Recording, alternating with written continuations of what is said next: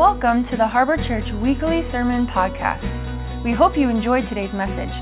For more information, visit us online at www.theharborli.com. Come on, are you excited? Are you excited about the person you're sitting next to? Man, you're in an awesome place tonight. We believe if you came in here a little bit dejected, if you came in here with a little bit of a broken heart, maybe you kind of just dragged your way into church tonight, man, we believe that Jesus isn't just the Lord, but He's the Savior. He's the God who saves us, and He gives us hope and healing. And man, I get passionate about Jesus because I know what it was like to live without Him.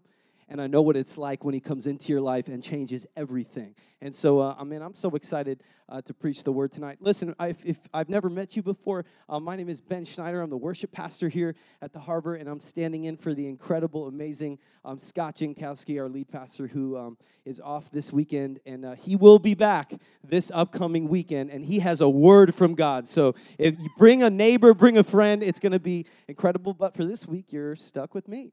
Just for one more night. So, man, I'm really excited. I've simply entitled my talk tonight, Wrestling with God. Can you turn to somebody and just say, you want to wrestle? Yeah, we're getting weird tonight, man. Sunday, I asked people to turn to your neighbor and put them in a headlock, and people did it, so that's why I didn't ask. Y'all are crazy. But wrestling with God. But before we dive in, can you guys just bow your heads with me, and let's just pray together. Jesus, I thank you, Lord, for who you are. God, I thank you, Lord, that you're so involved in our lives. God, I thank you that you care. I thank you that you care about the big things. I thank you that you care about the little things. God, I thank you that you're not just the God who's like a genie who gives us what we want. You're the God who comes and changes us and gives us what we need every single time, Lord. So we just ask in the next couple minutes, Holy Spirit, that I'd move out of the way and we would get what we need from you. Because as much as we want to meet with you, God, we know that you're the God who came to us. You're the God who wants to meet with us way more. In Jesus' name, everybody said together, Amen. Wrestling with God. Maybe you're here tonight and you're like, man, you know what? I know what it's like to sing to God like we just did, and it's awesome, and you get all like the chills, and it's just incredible. Or maybe you're like, man, I know what it's like to pray to God and speak to God. But you know what? That wrestling with God seems a little bit strange. That seems maybe a little bit awkward. That's not something that I really get involved in. I come to church and I'll put on my smile and I'll be like, well, I know this is the right thing to do. But what I wanted to share with you and what I felt like God put in my heart to speak to someone tonight is that you have permission to wrestle with God. You have permission to be honest with God.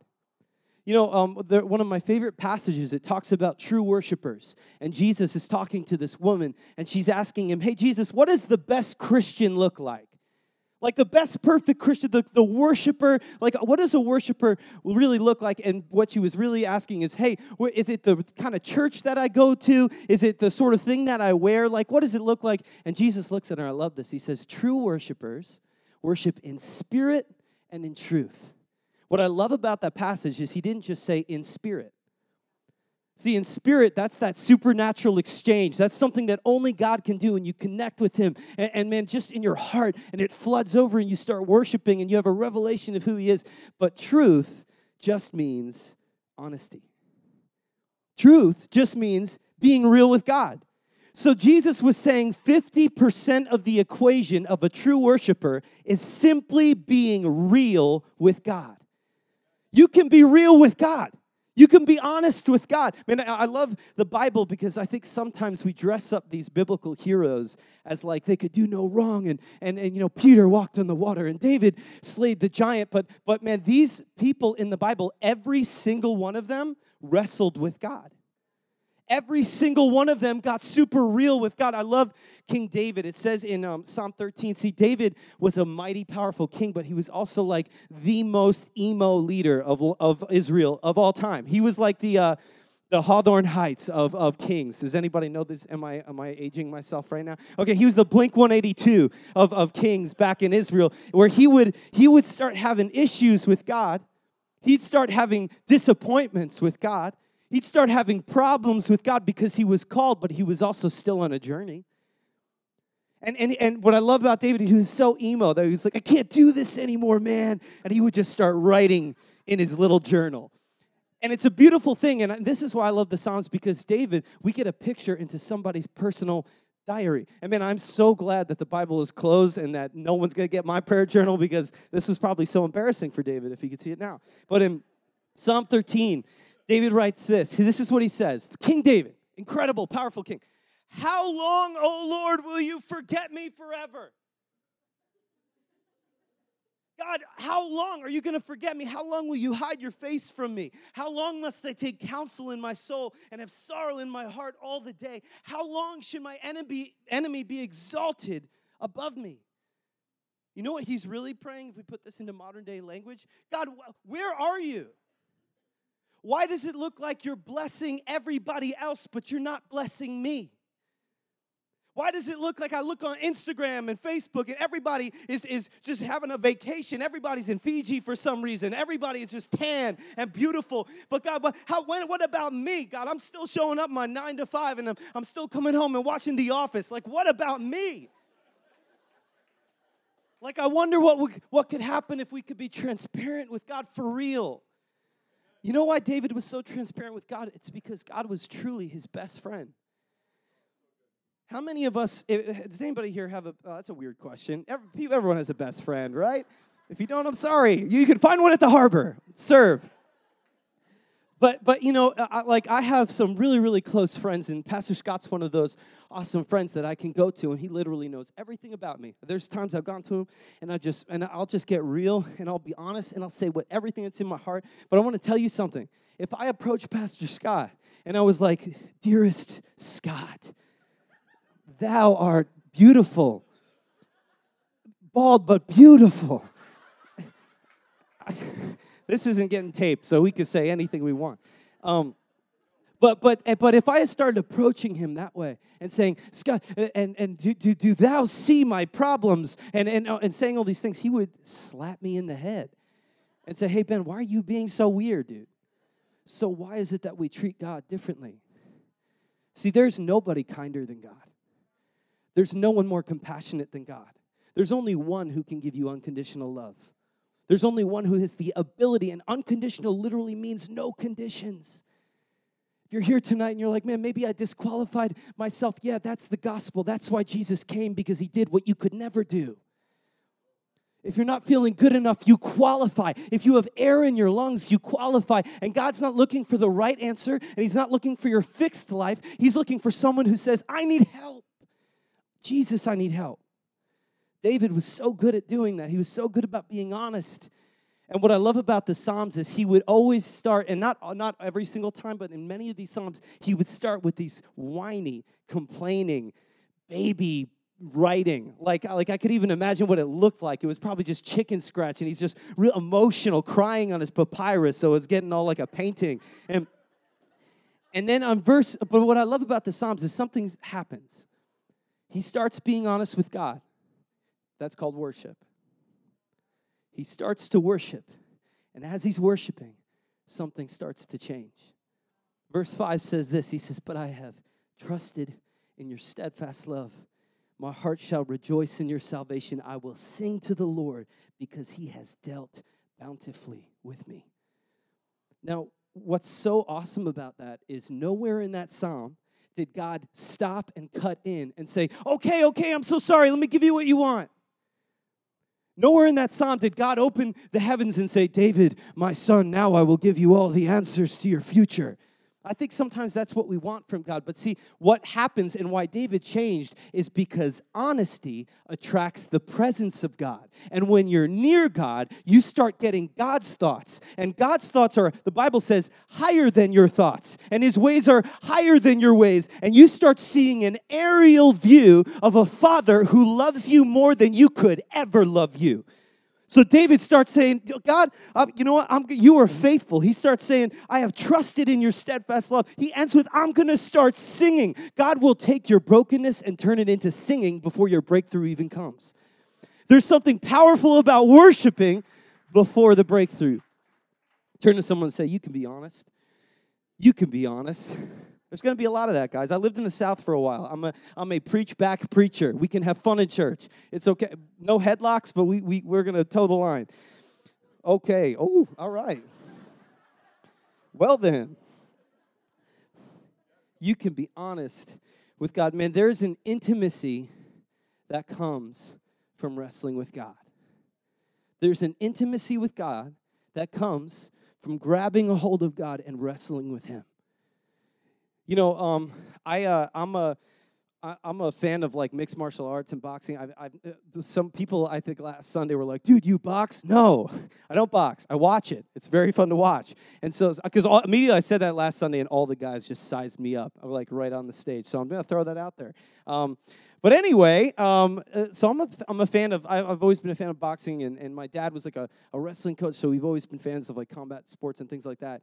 And what's always been interesting to me about boxing or mixed martial arts is that most of the time these two fighters will come into this promotion and come ready to fight, and there's like this crazy beef. Like, these are grown men, and usually it's really not a big deal, but they're like, "Yo, he said this about my mama." And this guy will be like, "You don't talk about my mama." And it gets crazy and wild and like all this heated tension, but something really interesting happens because then the fight happens.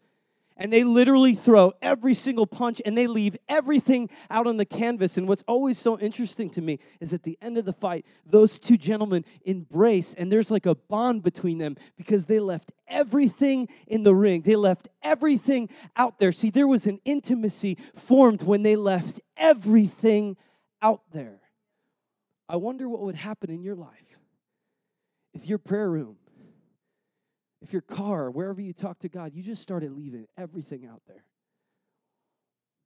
God's a big God. He already knows what's going on in your heart.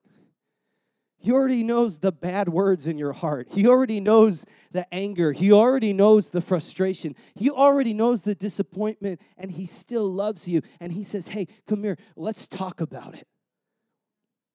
The Bible says His grace is sufficient because His power is made perfect, not in our strength, not in our perfect church attendance, in our weakness. It's our brokenness that attracts Jesus. See, the safest place you can be is wrestling with God. Maybe you're here tonight and you're like, "Dude, I'm not used to church. I'm kind of new to this God thing. I'm not even sure about all this." Here's the awesome thing. We all wrestle with God in different ways. Maybe you're wrestling with the existence of God. Maybe you're wrestling with things that He has done or maybe hasn't done in your life, and you're frustrated with that. I want to encourage you, the safest place you could be, God shows up on the scene, and He says, "Hey, let's talk about it." The safest place you can be is wrestling with God. You know, when I grew up, and I mentioned this, but my dad was a wrestling coach, and as a 4-foot meatball of a kid, that didn't really pan out well for me. But I'll never forget the day that he came home. And see, my dad was he wrestled in high school, and he was trying to get all of the three boys into it. But it was so fun because he would always come home from work, and my dad was so good about just taking some time and spending some time with us kids. And so, man, the three boys. How many people have brothers in this place? You know, it gets a little bit heated. It gets a little bit crazy. My dad would come home and we would just wrestle, and we all looked forward to that because here's the thing. My dad, he was much stronger than us. He could have destroyed us in a second, but we knew that He loved us and that He was just doing this to teach us and to train us and to have fun. So we were never afraid to wrestle my dad because we knew what his intention was. We were never afraid. We never thought for a moment that my dad came in and we're like, "Oh man, he's going to knock me right out right now. Dad, not tonight, please." It was never like that, but here's why, because we knew the intention of my Father's heart. Now, I also will never forget my first real wrestling match. Now, I went from wrestling with my dad, having fun, and I thought, man, everyone just, wrestling is fun. It's lighthearted. You guys kind of get in the mat and you roll around. And my dad took us to our very first wrestling meet, and it was in Riverhead, and it was me and my brothers. And so I come out, and I'm wearing, my mesh shorts and, my Ninja Turtle, shirt and, my big fat, those Reeboks that pump up. So I was ready to go, man. I was ready to have some fun. So I came out to the mat, and I'm all excited. I'm like, "Man, this is awesome. I wonder who I'm going to wrestle." And I'll never forget this. A kid just walked forward who was way too jacked to be a kid. No kid should have muscles like this. And he looked so mad. He looked like I just stole his puppy or something. He was furious. And he was looking at me, and he had this crazy red fro, and he had a singlet on. I had never seen a singlet before. That's upsetting when you see a singlet for the first time.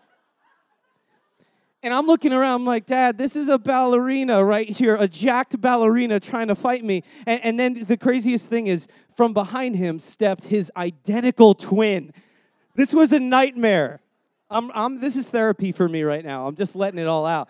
But it was so crazy, and I'll never forget. We actually have the video of this, but I couldn't find it because my mom, she wanted to record no matter what. And this kid literally smashed me for like 3 minutes because they were like, "Oh, don't let the kids pin them. Let them have fun." It was not fun. Like, I had the wind knocked out of me. It was horrible. My mom videoed me walking all the way back to the camera just in tears, just howling. Love you, Mom. But the thing here, the crazy thing was, wrestling with my dad, there was no fear involved because I knew his intention. But I think sometimes we get the intentions of God mixed up. I think if our perception of God is skewed, then our trusting his intentions are always going to be skewed. Sometimes we view God as that psycho identical twin redhead. If you're here tonight for some reason, I'm sorry, dude. That could happen. But I think sometimes we view God as the God who's the enemy of our future. The God who's the opponent of fun. The God who's just out to crush our dreams and our joy and make us like dirt and say, okay, now you're going to serve me forever. You have to realize something. Life was God's idea. Joy was God's idea. Everything good in life was God's idea that was perverted by the enemy to bring you into a life of continually thirsting and death on the inside. See, life only comes from Jesus. You could give it up for Jesus. That's okay. See, sometimes we miss the intention of our God. One of my favorite passages in the Bible is Hebrews chapter 12. And this the writer of Hebrews is actually speaking to Christians. He's speaking to people who are following Jesus, and these Christians were having issues with God, not as Lord or not as like, oh, I worship him on a service. They were having issues with God as Father. They were having a hard time trusting God. There was persecution going on. There was so many problems. I think sometimes we think the early church had it all together. If you're in this place and you're having a hard time trusting God, you're in the right place. The early church was having a hard time, and the writer of Hebrews wrote this. I love this. He says, endure hardship as discipline. God is treating you as his children. For what children are not disciplined by their father? If you are not disciplined, and everyone undergoes discipline, then you are not legitimate, not true sons and daughters at all. Moreover, we have all had human fathers who disciplined us, and we respected them for it. How much more should we submit to the Father of spirits and live? They disciplined us for a little while as they thought best, but God disciplines us for our good. Somebody say our good. But God disciplines us for our good in order that we may share in his holiness. No discipline seems pleasant at the time, but painful. Later on, however, it produces a harvest of righteousness and peace for those who have been trained by it. I think sometimes we read that passage and there's always a negative connotation to discipline, like discipline is a consequence, but how many people know that discipline is a consistency to grow so that you could be who God called you to be? What he's saying is a good father doesn't just let you do whatever you want. A good parent isn't going to take their kid to Taco Bell and say, have one of each. Because that kid might want I might be talking about myself right now, but that kid might want everything on the menu. But a good parent is that loves their kid. They're not going to appease a kid. It's a kid. They're not going to appease what they want. That child doesn't know what he wants. How much more you and I in the moment, our emotions can be so strong. The Bible says the heart is deceitfully wicked. Who can trust it? That's why God says, hey, when your heart condemns you, you can look to God who's greater than your heart, and he knows everything. We don't have to trust ourselves. We can lean into Jesus. What the writer of Hebrews is saying is, hey, it's safe to wrestle with God. It's safe to struggle with God. He's not saying to them, hey, when God tells you something, do not argue, do not say anything, just do it. You know what's awesome about the Bible? The Bible says this, that those who are, it doesn't say those who are just obedient will eat the fruit of the land. There's a passage that says those who are willing and obedient. See, God's not just after your obedience, he's after your heart. He's after who you are. This writer of Hebrews is saying God's heart is for your benefit. But I think the problem, if we're all honest, is that when things get difficult, and sometimes when things get hard, see, it's easy for me to serve Jesus faithfully when everything's just firing on all cylinders. It's easy for me to say, man, God is good and he is faithful. Man, that actually doesn't take any faith because I can actually see it. See, God will use the things working against you to grow you into who you're supposed to be. There are things in this season of life that he's trying to create in you the kind of person that can walk in the fruitfulness of the next season, but we're angry at the thing that's kicking against us, and God's saying, hey, that's actually my tool. That I'm using that, and I'm not saying God is raining bad things on us or causing bad things, but he will work all things for the good of those who love him and are called according to his purpose. That's good news. You know why that's good news? Because all things means all things.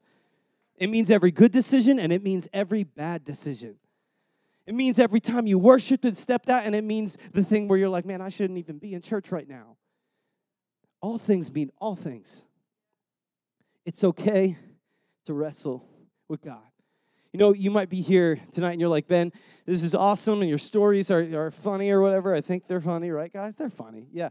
But maybe you're here and you're like, yeah, but is this even in the Bible? I'm so glad you asked. Yes, it is in the Bible. If you have your Bible, you can open up to Genesis chapter 32. You know, there's so many people in the Bible that we kind of mentioned. We talked about David, people who wrestled with God. But there's a story in the Bible, and I actually love the Bible because I am a visual learner. So like when I read something, it takes me, I probably finished 2 books in my whole life. Like it takes me forever to finish a book because I have to close my eyes and I have to picture it because I have the attention span of a goldfish. So when I read the Bible, I like to close and I like to see it happen. There was a guy in the Bible. Many people wrestled with the idea of God. Many people wrestled with following God. But there was a guy in the Bible who actually wrestled with God. Physically wrestled with God. Like that's the dinner party story that wins them all. Like this dude physically wrestled with God. And it says in Genesis chapter 32, there's this man named Jacob. And the Bible says, Jacob was left alone, and a man wrestled with him until the breaking of the day. Now, the interesting thing about this story, at the end of the chapter, and we'll see this later on, the end of the chapter, the Bible says that man was actually Jesus. That man was God. And it says that Jacob was left alone, and God approached him, and they wrestled until the breaking of the day. That's kind of a no context, awkward statement. That's like an uncomfortable thing to watch. Have you ever watched 2 grown men wrestle? How many guys are like you've ever like played basketball and then 2 guys start pushing each other and you're like, yo guys, chill out, and then they like start wrestling and it's kind of fun, and then they take it way too seriously and it's just uncomfortable. It's just awkward. You're like, guys, don't do this anymore. This was Jacob's experience with God. It didn't look right. It was messy. Jacob was wrestling with God out in the open. He was physically grabbing a hold of God. And see, I think the awesome significance of that story is for a second, God is giving us an image of how he wants to engage with us. And it might be messy. And it might hurt and it might be uncomfortable. But I think here in the church, man, we can get so judgmental when we look at what other people are wrestling with. But see, God wasn't afraid of Jacob's mess. He engaged Jacob in his mess. I think sometimes even on, whether it's Facebook or different areas, we can look and say, man, that person's wrestling with that person's wrestling with that. And God's like, I have a wrestling match for you right here. And he's calling us to engage. See, Jacob didn't just show up and wrestle God. I think sometimes we judge people by what they're wrestling with without asking about the context. See, Jacob didn't just show up and start wrestling God. People don't just show up and get divorced. People don't just show up and fall into addiction. How many people know, as someone who's been there before, you don't just show up into this thing. There's a context here. Jacob wasn't always this mighty man of God. The Bible actually tells us that Jacob's name, when he was born, his name meant deceiver. Jacob was also a twin. He was the second born. And why that's significant is when his father Isaac was one of the richest guys in the land. Isaac was like the LeBron James of leaders back then. Like he was the guy everybody knew. And his son, well, he had 2 sons. He had Esau and he had Jacob. But this is Jacob's background. And I want you to hear this for a minute. Esau was the chosen one. He was the firstborn. Esau was supposed to get two things, the birthright and the blessing. The Bible says that on top of that, Esau was a man's man. It says that he was good at hunting. He was stronger than everybody. The Bible literally talks about how hairy he was. He was the Dan Fruhoff of the Bible. And he was that guy. He was just the man's man. That was Esau. And see, Jacob was a little bit different. Jacob was always overlooked. Jacob was always in the back seat. Jacob was always looked over. The Bible says that while Esau went off and would hunt, Jacob just liked to stay and he liked to cook. That was Jacob's thing. Someone just laughed at that. Cooking's awesome, dude. But he just was like, I just want to stay in the kitchen, okay? So Jacob liked to cook, but here's the thing. Jacob was a sneaky guy. Jacob wasn't always this man of God who would face God and wrestle with him. No, Jacob was a deceiver. The Bible says that Esau comes home one day from hunting and he's so hungry. And Jacob looks at him and he cooks up like this incredible soup, like the best soup you could think it had to be. And he says, Esau, you hungry? And he said, yeah, I'm starving. Let me have some. And Jacob just slides it away and he says, well, why don't you just give me your birthright? And Esau is like, dude, that's crazy. I'm not going to give you all of my possessions for this soup. But this soup was actually really good because the more Jacob talked, the more Esau was like, it's just a birthright. It's just like millions of dollars. It's really no big deal. And he, as they keep talking, he says, fine, give me the soup. You can have my birthright. And he eats it, and Jacob steals his birthright. Does anyone have like a sneaky little sibling that sometimes you're just like, dude, that's it? This was Jacob. He wasn't the hero. Beyond that, there was a blessing that Isaac gave his sons, and the Bible says that Jacob went to his father behind Esau's back, and it says that he literally, this is in the Bible, this is crazy, he literally puts animal skin on his arms, and he goes to his father, and he talks in a deep voice, and he says, hey, I'm Esau, bless me. And Isaac is like, you don't sound like Esau, but you feel like Esau, which is crazy about how hairy Esau was, that's actually what he felt like. But he says, hey, I'll bless you. And he blesses him. And the Bible says that Esau shows up. And this is the firstborn son. These are the things he was promised. And he shows up to Isaac. And he says, okay, Father, I don't have the birthright, but can I have the blessing? And Isaac says, your brother just stole your blessing. This is Jacob. And it says in Genesis 27:41, now Esau hated Jacob because of the blessing with which his father had blessed him. And Esau said to him, the days of mourning for my father are approaching. Then I will kill my brother Jacob. You think you have problems. Jacob, this is how Jacob's story starts. He's running from who he is. He's running from his past. He's running from his brokenness. And I'm not going to go into the entire story, but he has a moment with God as he's running. And Jacob, the deceiver and the liar, man, Jacob, who was like, God, if God ever talked to me, I'm sure he would just say, I'm a disappointment, I'm a screw up, I'm not going to, and God meets with him in a dream. And Jacob doesn't even do anything right or good, but God meets with this castaway, and he says, Jacob, I love you. I love you, Jacob. I've called you. I've got a purpose for you.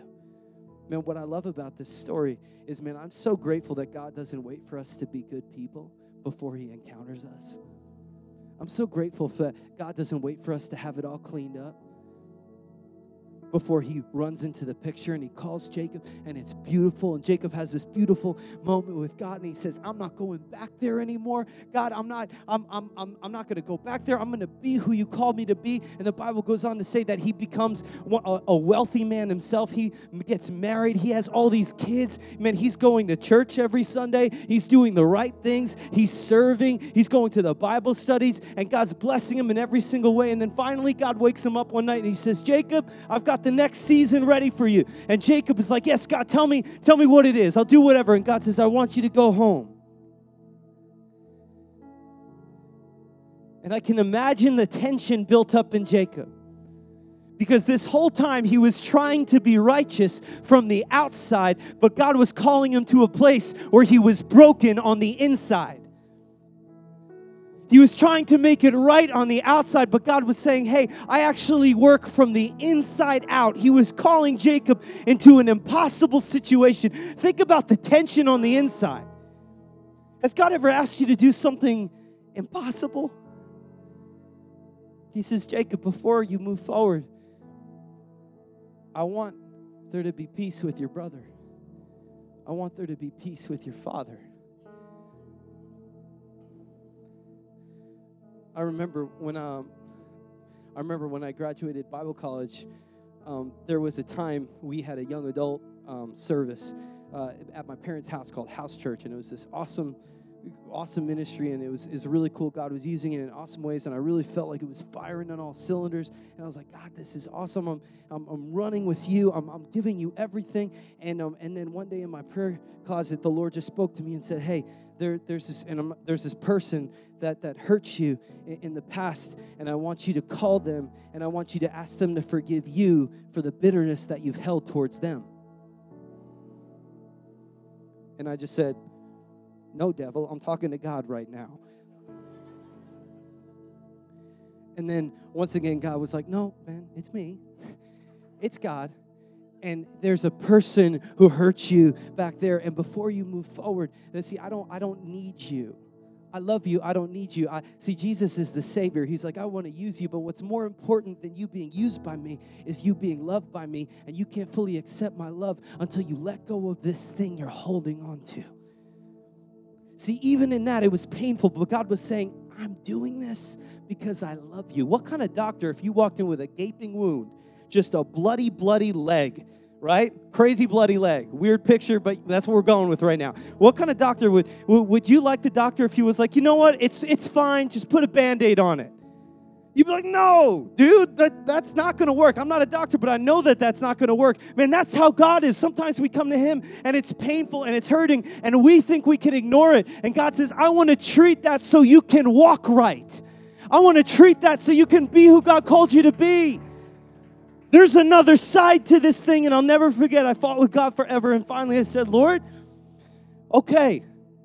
And I called this person, and I was like, well, if it goes to his voicemail, God, then that was the devil, and it wasn't you, God. You know how you make deals with God, right? And this person picks up, and I just said, hey, I need to tell you this. You know, this really hurt me, and I don't even know if you think it hurt me or all these things, but I just need to tell you that I've been bitter towards you, and I've been harboring that against you. And I needed to say I'm sorry. And you know what? On the other side of that phone, that person said some things to me, but the reality was I always thought that hearing that person say certain things would heal my heart, but it wasn't about what he was even saying, because it was about my obedience to the Holy Spirit. And the moment that I let that go, man, something broke in my heart, and I was free on the inside. Jacob's in this place, and in closing, the Bible says God calls him home. Jacob starts making deals with God. He tells his servants, he says, hey, listen, guys, this is what we're going to do. We're going to take our donkeys, our camels, all of our goods. We're going to bribe Esau. Send them all ahead and send messengers and saying, hey, remember your really cool, smart, funny brother who loved you and never did anything wrong? He's coming home and he has all these gifts for you. And the Bible says that the messengers returned. I love this response. And the messengers returned to Jacob saying, we came to your brother Esau, and now he's coming to meet you with 400 men. And the Bible says Jacob was greatly distressed and afraid. It backfired. Jacob tried to get involved, and it backfired. Has anybody ever tried to just do kind of what God said, and it really didn't work out the way you thought? But what I love about Jacob is that Jacob of old would have run from a fight. But the Bible says, and I could see it in Jacob. I could see the tension. I could see, man, he thought he was going to die. This is real to him.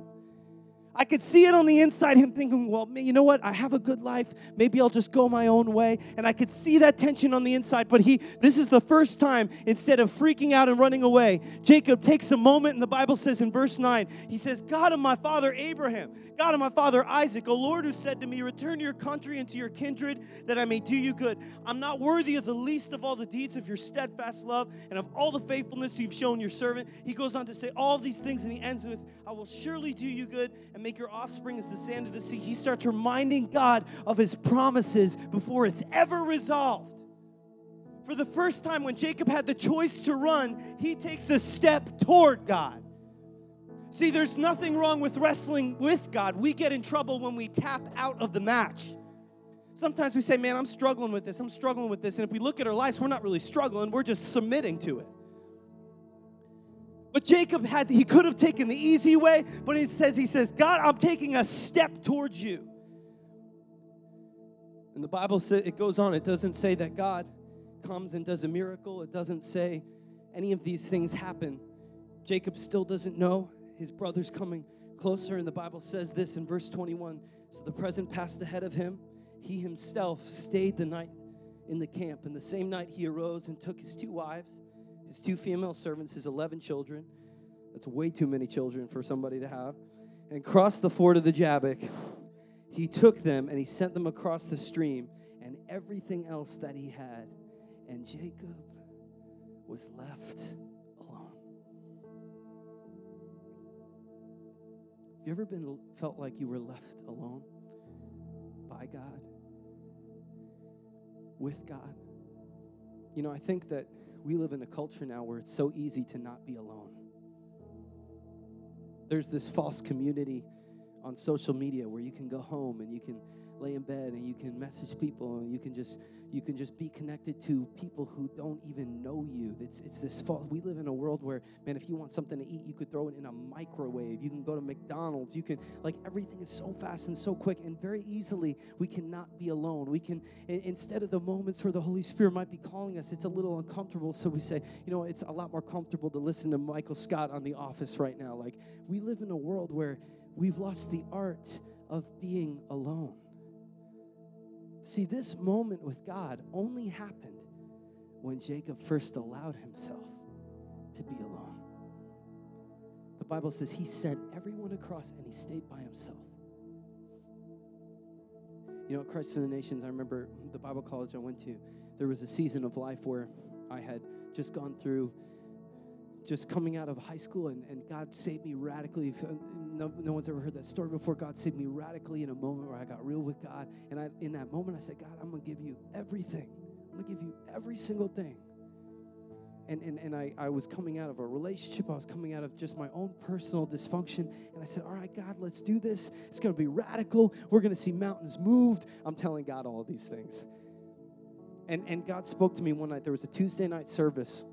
And we would do these Tuesday night services for all the students. And afterwards, all the students would hang out, which I love because I'm like, man, these are future pastors, future leaders. I get to network with these guys. It's going to be incredible. These are the people I need to know. And I'll never forget, after a Tuesday night, it finished, and the Holy Spirit just spoke to my heart. And this was new to me because I wasn't used to listening to the Holy Spirit. That's the thing. You want to hear God more clearly? Start just listening to what you think he's saying, and he's going to honor your heart. And so I started listening to the Holy Spirit, and I felt the Lord say, I was ready to go to Applebee's with all these people, and I'm excited about that because I'm a college student. I love Applebee's. And I'm like, here we go. And God's saying, hey, actually, I just want you to go to a prayer room and spend some time with me. And I remember saying, God, that can't be you. You want me to be with people. You want me to be, and people are awesome. People are important. Relationships are awesome. Marriage is awesome and important. But there are times in life that God can only speak to you. God can only consecrate you. Consecration, it's not a bad thing. It's a pulling away so that you could know God in an intimate way. And I started saying, you know what, God, I'm going to give you every single Tuesday night. And in those Tuesday nights, I would go to the prayer room, and nobody was around. And I would just get on my face. And I didn't have even the words to say sometimes, but I would just say, Jesus, change me. Have your way in me. God, I don't really know you. I really want to know you. And it wasn't because of how great I am. It was just because I just started saying, Jesus, I want to know you. And something beautiful started happening. I started to know God. I started to hear his voice. He started to do a work in my life. I started hearing the affirmation of God that I wanted so desperately from other people. I started hearing, Ben, I love you, and that's enough. I've called you, and that's enough. I have a plan for you, and that's enough. Ben, there's not a weapon in this world that can come against you because I'm your dad, and I'm proud of you, and I'm with you. And this journey isn't going to kill you. This addiction isn't going to kill you. These things are going to put you under because I'm with you. Jacob was left alone. And the last thing is verse 24. The Bible says, when Jacob was left alone, a man came and wrestled with him till the break of day. That's uncomfortable. That's so strange to me. When I read that, I was like, what? There's no context. Just a man just come. Like, think about it, if you're just alone and praying, and all of a sudden someone's like, come here. That's scary. That's weird. But here's what I love. The Bible tells us that this man is God. But what I love about God is God could have approached Jacob with a song. He could have approached Jacob with a beautiful moment. He could have came to Jacob and said, my son, let me hold you. I love you. But he knew what Jacob needed was to wrestle. He knew what Jacob needed. It's one of those things where Jacob knew what was coming and God knew what was coming. And the Bible said they didn't wrestle for 5 minutes. I can imagine all of Jacob's, see, Jacob was called by God, but he was still Jacob. He was still dealing with his past. He was still dealing with these tensions and these fears. And I could imagine that they collapsed into each other. And Jacob's wrestling him. And the Bible says he wrestles him till the break of day. He's refusing to let go. He's saying, God, I'm not going to let go. And the Bible says in verse 25, when the man saw that he did not prevail against Jacob, he touched his hip socket, and Jacob's hip was put out of joint as he wrestled with him. Then he said, let me go, for the day has been broken. But Jacob said, I will not let you go unless you bless me. You know what Jacob was saying? I can't go a step further. What I love about this picture is God wrestled him and he took even his own ability off of him. He was trying to take Jacob's ability off of him. He was trying to take Jacob's pride off of him. He was trying to show Jacob in the physical that he was incapable of doing what only God could do. Sometimes we get angry when we feel like God's disabling us or we feel in a position where we feel weak. But he's saying, I can only be strong if you're weak. I can only be strong if you can acknowledge that you need me. There's a passage in the Bible where the Pharisees, the church people, are looking at Jesus, and he's with these prostitutes, and he's with these sinners, and he's with these broken people, and they say, look at him, hanging out with those people with issues, hanging out with those people with stuff. And he looks at them and he says, I didn't come for the healthy, I came for the sick. The only thing I need is someone who says I need help. So he gets Jacob in this position. Jacob refuses to let go. And he says, let go. And Jacob blurts out, and I could just see it in his face. It just comes out of his heart. He says, I can't let go because where else can I go? Jesus, I need you to do what only you can do. And then something powerful happens. The Bible says that he said to him, what is your name? And I can just picture Jacob going back to even as a boy, just the hurt and the pain. And he looks at Jesus and he says, it's Jacob. It's deceiver. See, Jacob didn't have a possession problem, a financial problem, a future problem. He had an identity problem. I love how Jesus always gets to the heart of the issue.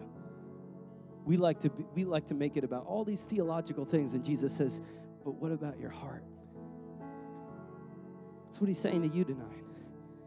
That's what he's saying to me tonight. And Jesus says, he said to him, your name shall no longer be called Jacob, but Israel, for you have striven with God and with men and have prevailed. I love that the whole night of wrestling, and I'm closing with this. The whole night of wrestling, the whole night of fighting with God, as soon as Jacob was honest with God, as soon as Jacob said, man, I don't know who I am. I'm a deceiver. There's something on the inside that's broken. As soon as Jacob, whatever that your issue is, God's not calling you to fix it. He's calling you to be honest. And as soon as he was honest, Jesus didn't say, hey, you know what? Okay, now let me give you 10 steps to change your name.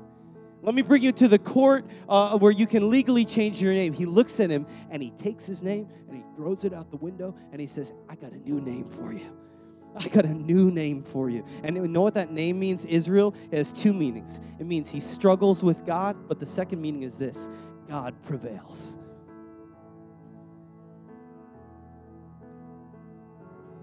The most beautiful thing that I've ever done when it comes to knowing God was I remember when I was 18 years old, I was in my home, and there was a staircase in our house, and everybody was gone. At least I hope everybody was gone, or this would have been really embarrassing. But everybody was out of the house, and I was so twisted, and I was so broken, and I was so messed up about God. And I just cried out to God, and I said, God, if you're real, I need you to show yourself to me. I need you to be real with me. And I want to tell you that prayer was ugly and messy and not spiritual and not pretty. Nothing that I would want to even pray here tonight. But I just started opening up my mouth, and I just said, God, I'm just going to let you have it for a minute. And I said, God, I need you, and I don't want to believe this because my mom believes it, or my dad believes it, or my friends believe this. If you are who you say you are, you need to show me.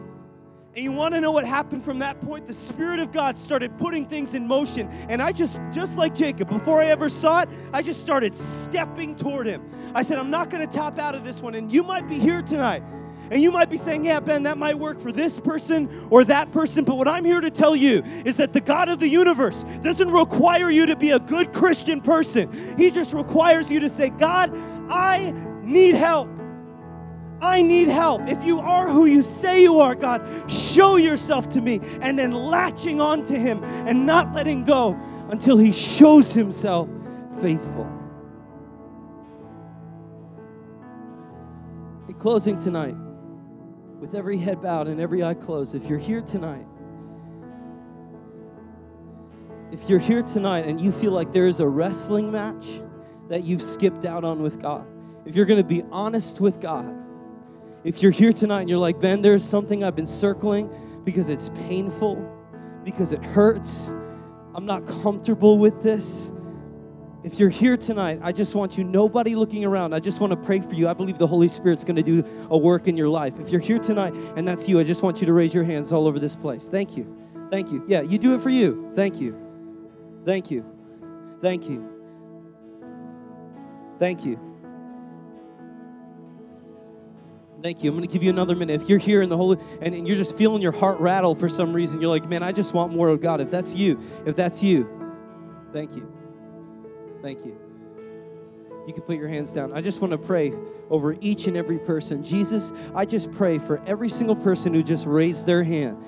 Lord, I just pray right now that, God, you would draw out the thing that's holding us back. God, that you would show yourself as Savior. You're not the God who came for the dressed up. You're not the God who came for the best people. You're the God who came for all people. So, Lord, in this moment, we lean into you, Holy Spirit, and we say as a church, we need you, Jesus. We don't want to do this thing without you, God. We give you everything. God, we engage in every single wrestling match. Lord, we just want you in Jesus' name. Everybody said, amen. Hey, as you stand to your feet, can you just give your... Thanks for listening to today's message. If you would like to take the next step in your relationship with Jesus today, visit us online at www.theharborli.com/nextstep.